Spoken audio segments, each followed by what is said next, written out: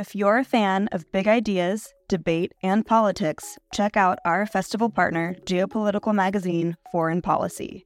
A forum for informed debate about global affairs, Foreign Policy keeps a finger on the pulse of world news and political happenings.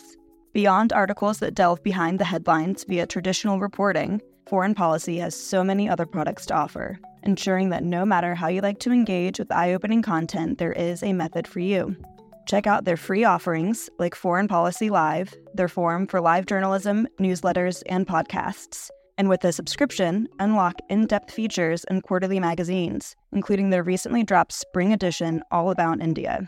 Fans of IAI will love Foreign Policy for more of the mind-expanding, insightful content that they seek. To explore their content, take advantage of an exclusive discount for IAI fans. Subscribe now using promo code LIGHT24 to save 50% and unlock access to everything Foreign Policy has to offer. The Institute of Art and Ideas, articles, videos, and podcasts. Hello and welcome to Philosophy for Our Times, the podcast that brings you the world's leading thinkers on today's biggest ideas. Is the greatest emergency in our current age the absence of emergency itself? And how helpful is freedom in tackling emergencies? On today's episode, we're discussing the philosophy of crises and how society should respond to emergencies. To help us explore emergencies and how we respond to them, we interviewed Santiago Zabala, author and philosophy researcher at the Pompeu Fabra University in Barcelona. Better example, I think, is climate change. That's an absent emergency. In other words, it's the greatest emergency because we are not confronted. If you enjoyed today's episode, don't forget to like and subscribe wherever you get your podcasts. Leave us a review, join the conversation on Facebook and Twitter, and head over to our website, iai.tv. Back now to Santiago Zabala. You've said the goal of philosophy is to thrust us into absent emergencies in order to disrupt the ongoing return to order being imposed on us. Could you tell me what that means and why it's so significant? I think we find ourselves now in a condition where not the only, but the greatest, in other words, the biggest emergency is the absence of emergency. In other words, those emergencies that we do not take seriously we do not tackle, we do not confront. For example, let's say the pandemic we're living now. The pandemic is an emergency now. There's no doubt about it. But 7 months ago, it was an absent emergency. In other words, we were warned for the past decades by Mike Davis, by so many scientists, by the World Health Organization that a pandemic could arrive, could take place. And not much has been done against that. Another example, even a better example, I think, is climate change. Let's say air pollution.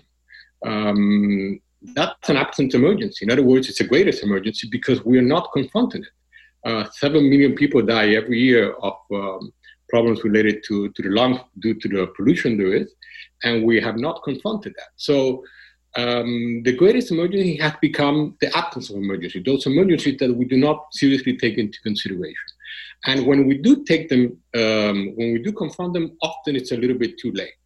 And so I think it's very important to think, well, what's the difference between, how can I explain the difference between a state of emergency, something that Carl Schmitt and Agamben explained, and the condition in which we are now.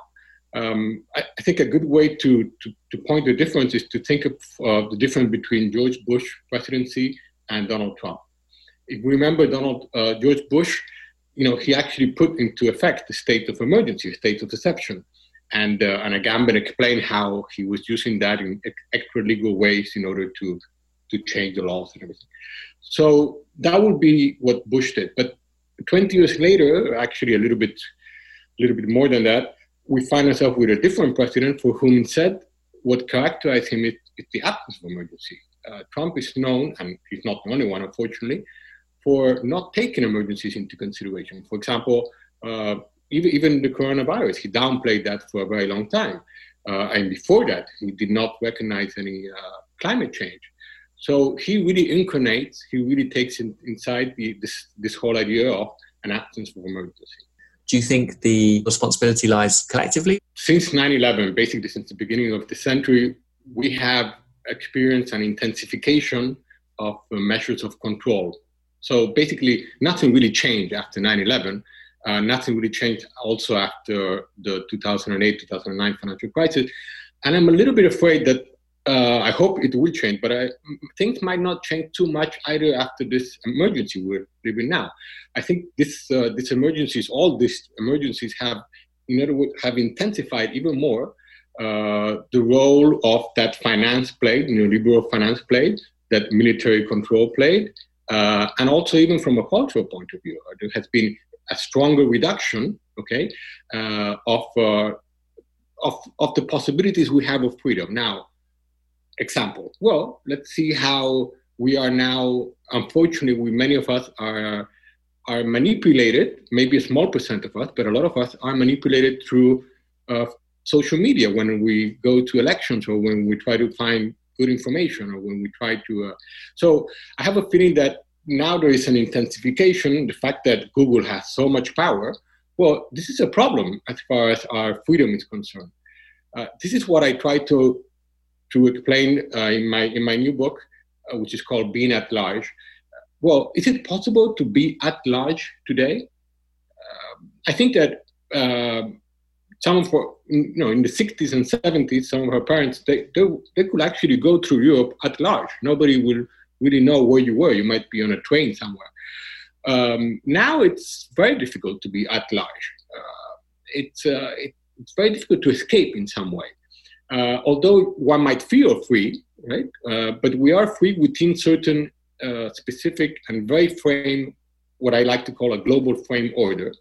And there has been a reaction to that, both philosophically, a very conservative reaction to that, and also there has been a very progressive reaction to that, which I think this is very clear in what we can see in both new realism philosophy, the so-called OOO ontology, and also all the people who have been trying to discredit any sort of postmodern views that instead sustain our concern of this problem. How helpful is freedom if we are going to tackle something like climate change? First thing we have to do is probably to recognize that there is a problem with freedom. I think that's the first point, because otherwise it seems that, it's just the way we react. Well, no, there's actually a problem with freedom. There's a problem of the freedoms we have and the limits we can surpass. How do we do this? Well, I think that the idea of what I try to explain in my research is that we have to find ways not to rescue us from emergencies, but rather to rescue us into emergencies. In other words, there is a sort of connotation of salvation here that perhaps this is particularly clear in art. Art, I think that you see environmentalist artists, for example, that they might show you glaciers or some environmental concern. Well, they're really trying to push us into these emergencies. I think that's one way of being free, to recall, for example, I think philosophically, I think it's important today to remind everyone that postmodernism was not a movement to create chaos.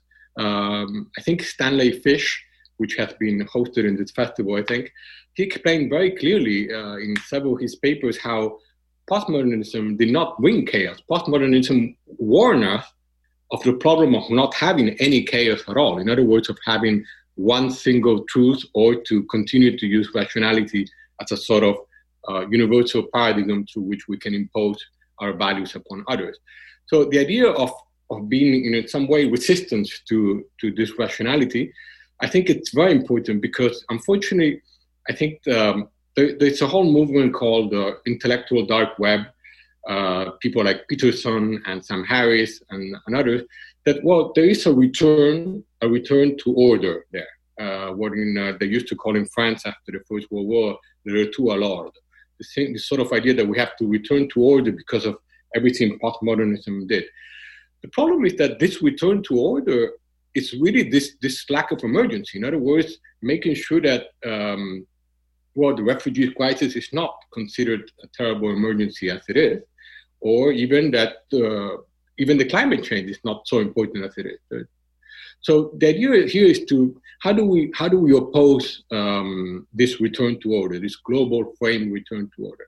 Well, I think that on the one hand we have to try to recall all what modern philosophers from Lyotard, from Bauman, to Stanley Fish, and so many others recall that. Well, the idea here is to make sure that philosophy is can be a very good servant of politics, but it's a very bad master of politics.